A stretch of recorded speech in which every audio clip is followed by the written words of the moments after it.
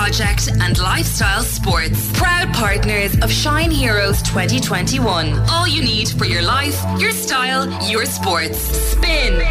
Joining us right now is campaigner and activist for disability rights and sports journalist Joanna Reardon. Joanne, you're so welcome to the Zoo Crew, and thanks a million for joining us. Can you tell us in your own words what it means to be powerful?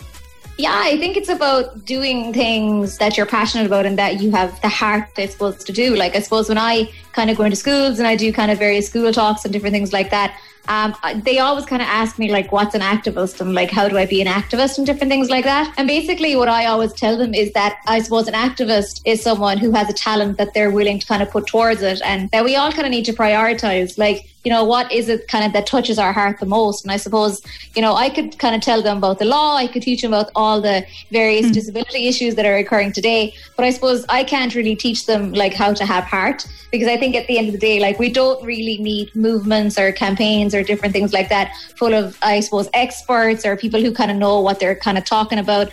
You know, we need kind of people who kind of care deeply and stand up and offer what they have, because, you know, there's kind of a role for everyone. Like, it's, you know, being powerful is the guy in the corner making music for, you know, homelessness or, you know, different things like that. So for anyone, for particularly young people and young women, if they're finding it maybe a little bit hard recently to, you know, muster up courage or believe in themselves or trust in their being, what sort of advice or message would you want to give to people who are, you know, struggling just a little bit to believe in themselves? You know, it is something that can be incredibly tricky. You know, I have young students asking me all the time, how do I do public speaking? And I'm like, look, public speaking isn't for everyone. Like, I mean, it's one of the top 3 fears in the world. So, like, don't be put off just because you can't do it. But I would basically say, if you're kind of struggling at the minute, I would say obviously talk to someone, I think, is the most obvious solution, because I'm definitely I'm a venter, like, by nature. Like, I love telling people my problems. Like, I don't know what it is. If I have a problem, like, the world has to know. I think it is just important to just find a passion, and I think just to find a purpose.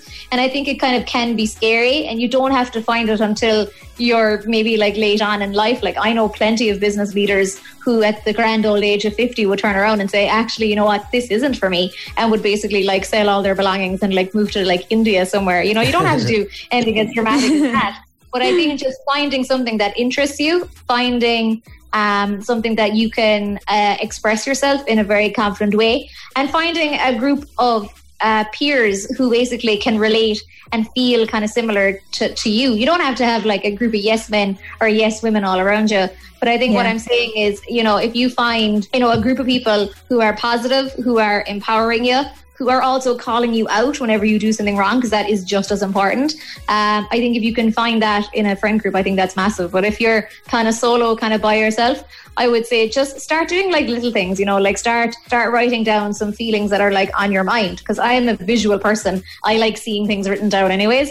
Write a sentence about how you're feeling, and then kind of look at that sentence, because after a while when you look at it, you think, geez, am I a bit crazy here? Like, was that really on my mind for, like, the last 2 days? You know, like, that kind of thing. I think just, like, writing it down and kind of figuring it out. Or if that's not maybe your thing, maybe download an app like Headspace or Smiling Mind or whatever that may be, and taking 3 minutes out of your day just to sit with your thoughts and just be still and just kind of figure out, like, what's going on inside your head. I think that is also super important. Joanna Reardon, it was so lovely to have you on the Zoo Crew today, and thank you so much for joining us and for sharing, and hopefully we chat again soon. Hopefully, fingers crossed. Thanks very much. Thanks a mil, Joanne. All right, see you later. Talk to you again soon. Thanks a mil. Bye.